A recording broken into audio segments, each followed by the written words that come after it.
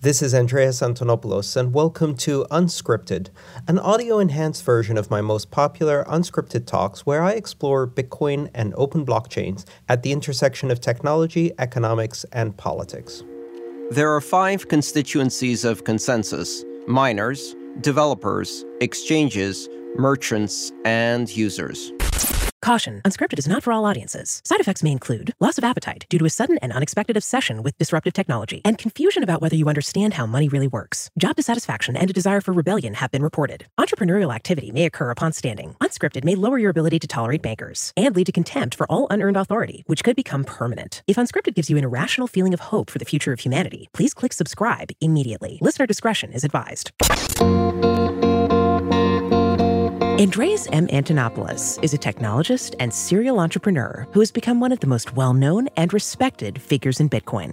In Forkology, a study of forks for newbies, Andreas introduces newcomers to the emerging computer science specialty of Forkology, or the study of forks, how blockchain ecosystems change over time, and the game theory of competing consensus models. In the previous episode, he explained that our perception of money is constructed based on many myths. Now he covers the various types of forks and the agents involved in consensus evolution, using relatable analogies from the restaurant business to help us grapple with this crazy new world where the traditional menus and stories will no longer do. This talk took place on June 6, 2017, at a joint meetup with blockchain professionals, Bitcoin Sid and Sid Ethereum in Sydney, Australia. This series is called Unscripted for a reason. All of Andreas's talks are performed without slides or notes. You can find corrections and clarifications in the podcast description. Today's topic is Forkology, a study of forks for newbies. How many of you have any idea what I'm talking about when I say forks? Yes. Great.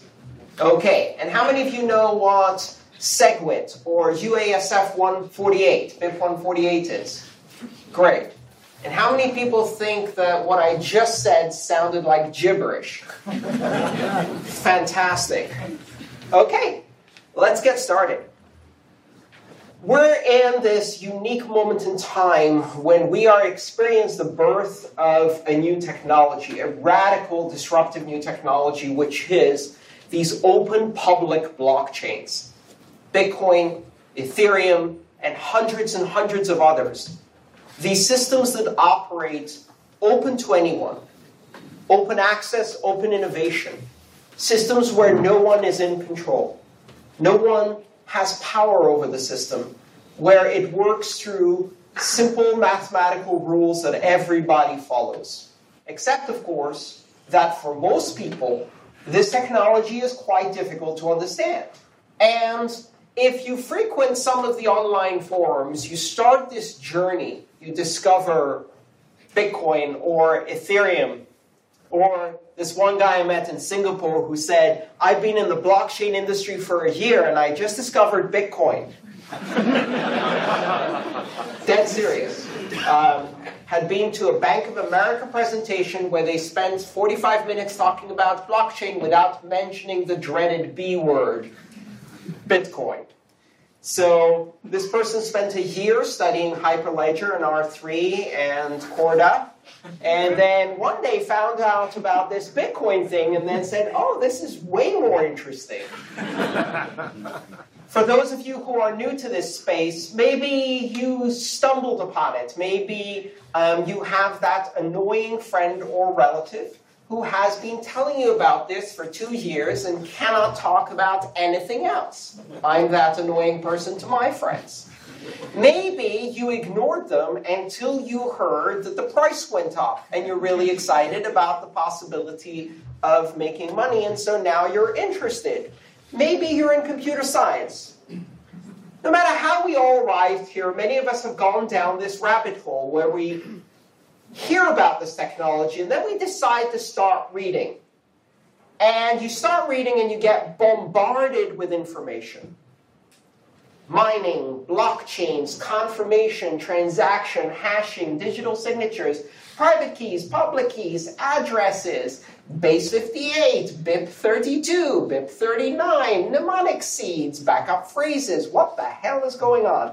And maybe you wade through all of that, and you set up your wallet, and you receive a transaction, and now you go online, and you read about a civil war going on in Bitcoin.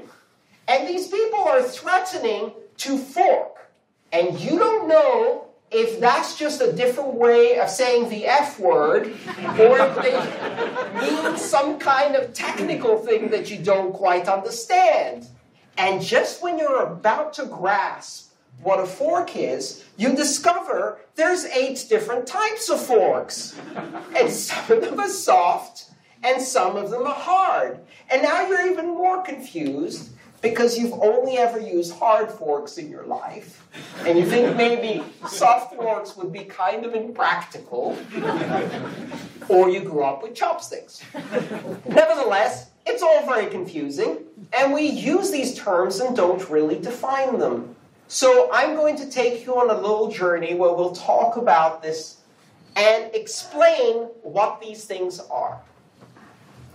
A fork is a condition that occurs in an open blockchain whereby the state of the blockchain diverges into 2 states, whereby part of the network has a different perspective on the history of transactions than another part of the network. Right? That's the basic definition of a fork. It's a divergence in perspective of the state of the blockchain. Now, this occurs naturally 2 or 3 times a week.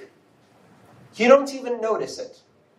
And the reason it occurs naturally is because of timing differences in the propagation of blocks across the network. So maybe there's a miner over here, and they are doing their mining thing, which you don't understand, but let's say they're doing it, right? Just imagine, they're over here and they're mining. That's a pickaxe, right? And they find that magical proof of work, and they take their block and they throw it out into the world, and they say, I found it! Meanwhile, they haven't noticed that over here there's another miner, and they're mining away. They find the block just a few seconds apart, and they throw it to the world and they say, I found one.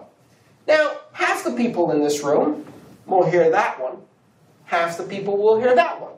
Imagine if you're in a giant hall and everyone's playing bingo, and 2 people shout bingo at the same time on opposite sides of the room, and half the room hears the person near this, and the other half hears the other person. It's basically what happens.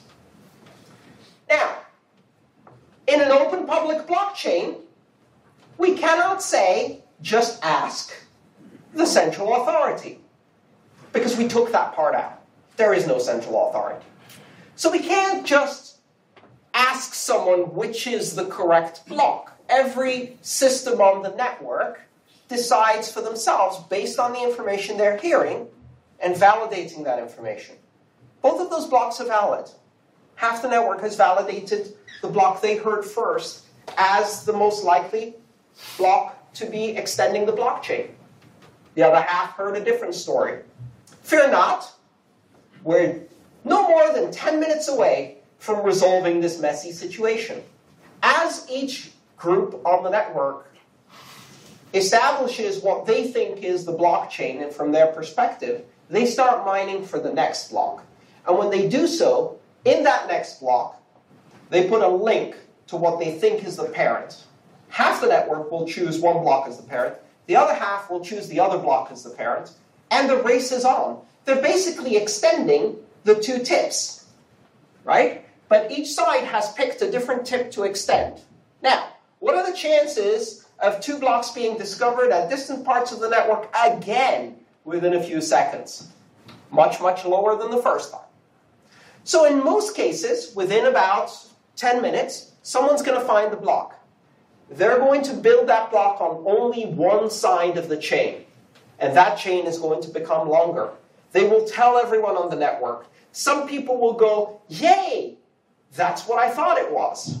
And some people will go, hang on a second, this new block that just made the chain longer has a different parent, one that I didn't know about. I'm on the wrong chain. And they'll take the block that they thought was the tip, and they'll take all of the transactions and throw them back into the pool and mine them in the next block transactions will still go through, 10 minutes delayed.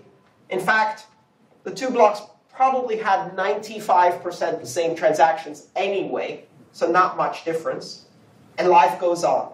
This happens 2 to 3 times a week on Bitcoin, for example. It happens much more often on Ethereum and Litecoin that mine blocks more often. This is a network and blockchain fork that is not deliberate. But there are other types of forks. And these are forks where one part of the network decides to change the rules. And when they change the rules, they may do so in a way that is not compatible with the rest of the network. If 51% of the network, specifically 51% of the miners, the hashing power, decides to change the rules, that's called a 51% attack. And we call it an attack because it's kind of rude to just take 51% of the network and decide to change the rules without even asking the other 49%. Everyone with me so far? Great. Fantastic. Now let's talk about hard forks versus soft forks. When rules change, they can change in 2 ways. The rules can get looser or they can get tighter. If the rules get looser, meaning that things that were previously invalid, now the rules are looser, so they're now valid, that's a hard fork. If the rules get tighter, which means that previously valid things are now no longer valid, that's a soft fork. And the difference is really simple. A hard fork, by expanding the rules, means that things will start appearing on the network that some people will consider invalid, and they will not be able to participate with the consensus rules without upgrading to the new rules. It forces them to upgrade to the new rules, or they are left behind.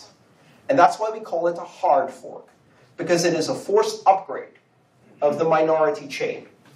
In a soft fork, previously valid things are now invalid, which means that things will appear on the network that have tighter specifications than before, but everybody can keep following the rules, because those new things are still valid by the old rules, right?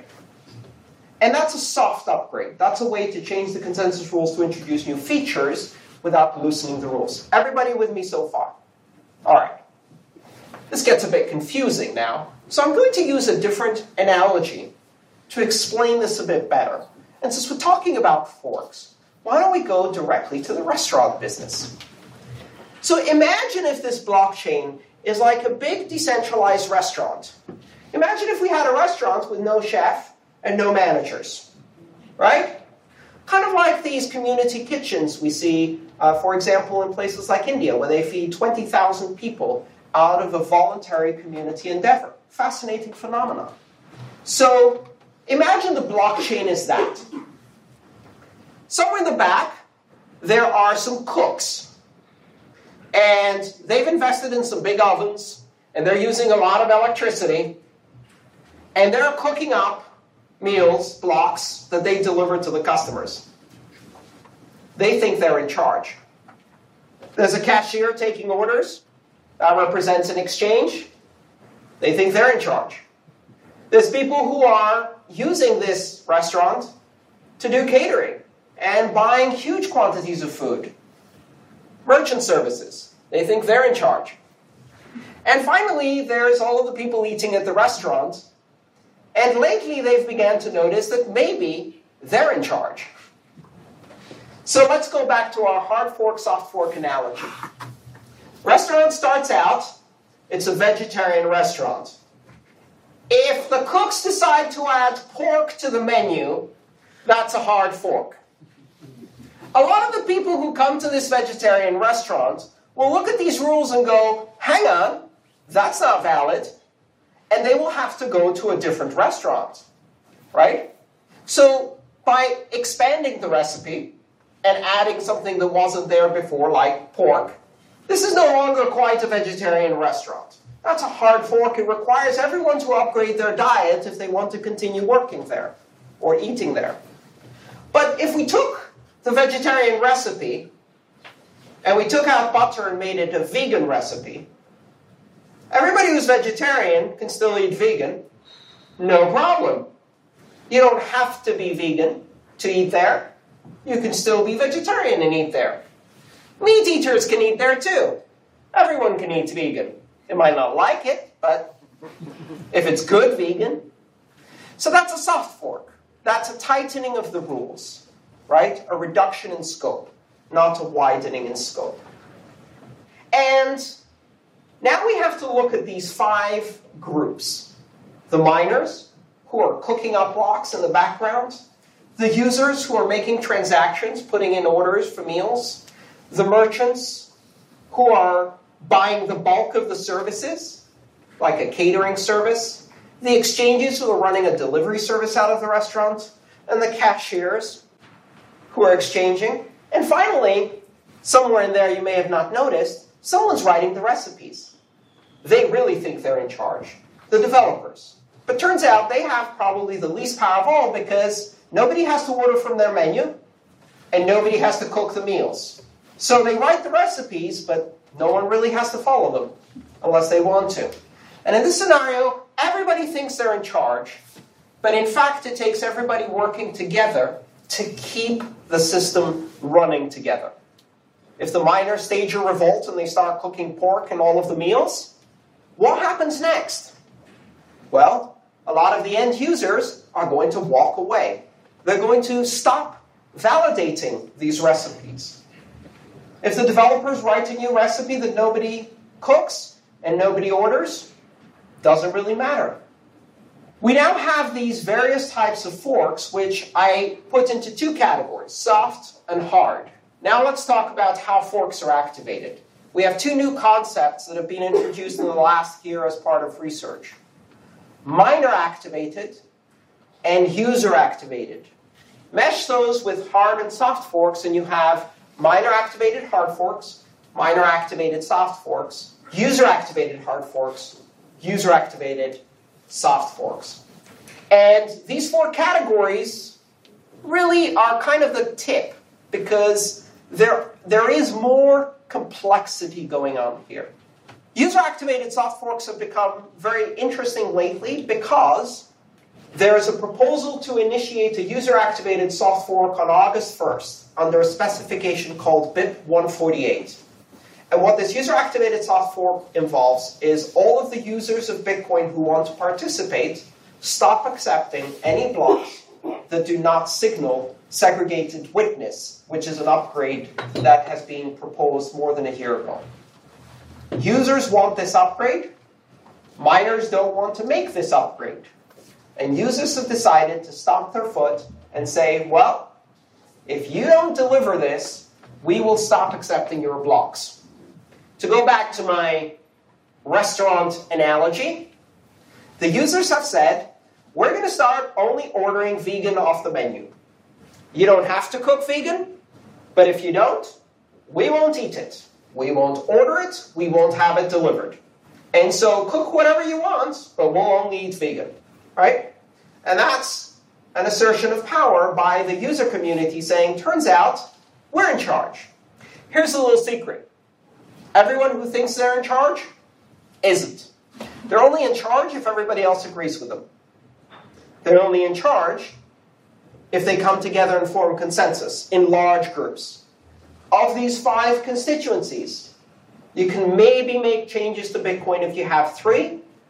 Probably best if you have 4 of the constituencies. If you want to keep the system running efficiently and keep everyone on the same page, working together, you need to have overwhelming consensus. Otherwise, it can be disruptive.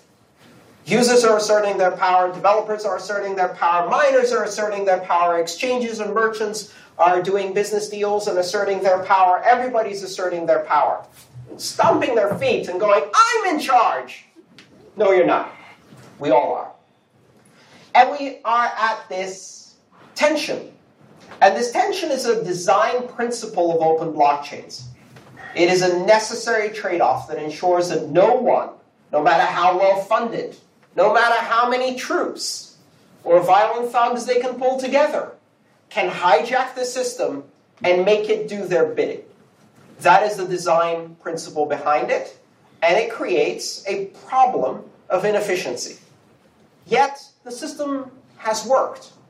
for almost 8 years, resisting all of these attempts to change it, to modify it. Here's something you need to know as a user. If one of these attempts results in a split, a fork that is irreconcilable, you will have funds on both sides of the fork. If you have funds before the split, that's what happened with Ethereum. You have funds after the split.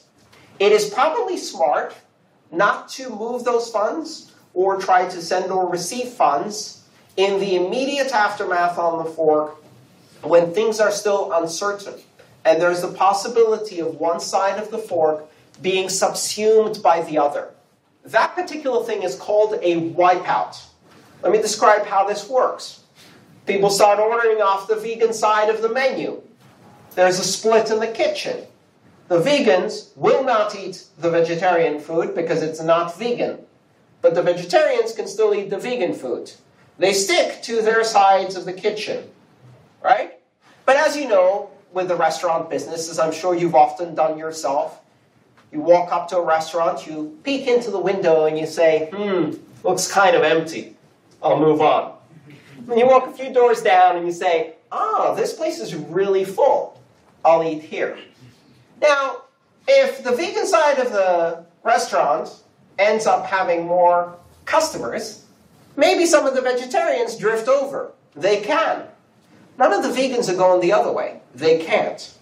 That's the essence of a soft fork. It can move in one direction only. Now you can threaten the vegetarians, don't go over there. They're nasty vegans. You're going to miss butter, I promise. But eventually, if all of the party's over there, or if you're a cook and you're cooking and nobody's ordering your stuff and you need to make money because you've got an oven running all day and night, you might decide to cook some vegan meals because that's where the wind is blowing.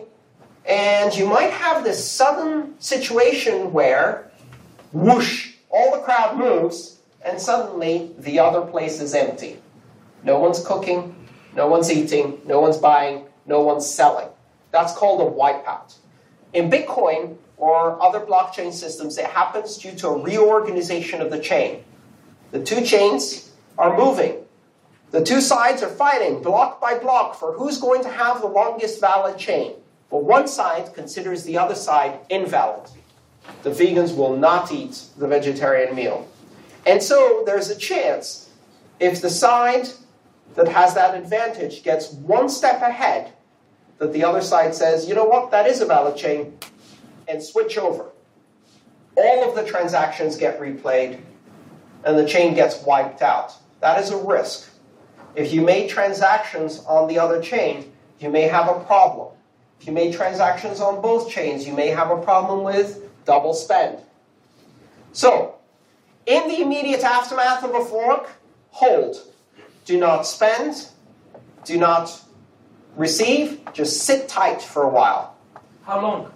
That depends on how it plays out. It took about 2 weeks for the battle between Ether and Ethereum Classic to stabilize at about 80-20, 90-10 ratio that we see today, and everybody to decide, you know what? Classic isn't going away. It's not going away. In Bitcoin, that's a bit harder to happen because there is a 2-week retargeting period for difficulty.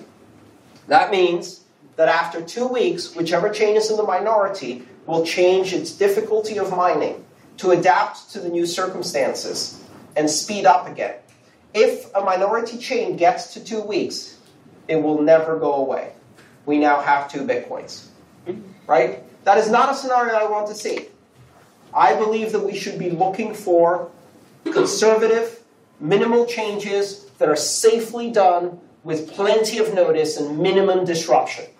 Many people seem to believe the same thing, but there are also those who want to play a game of chicken.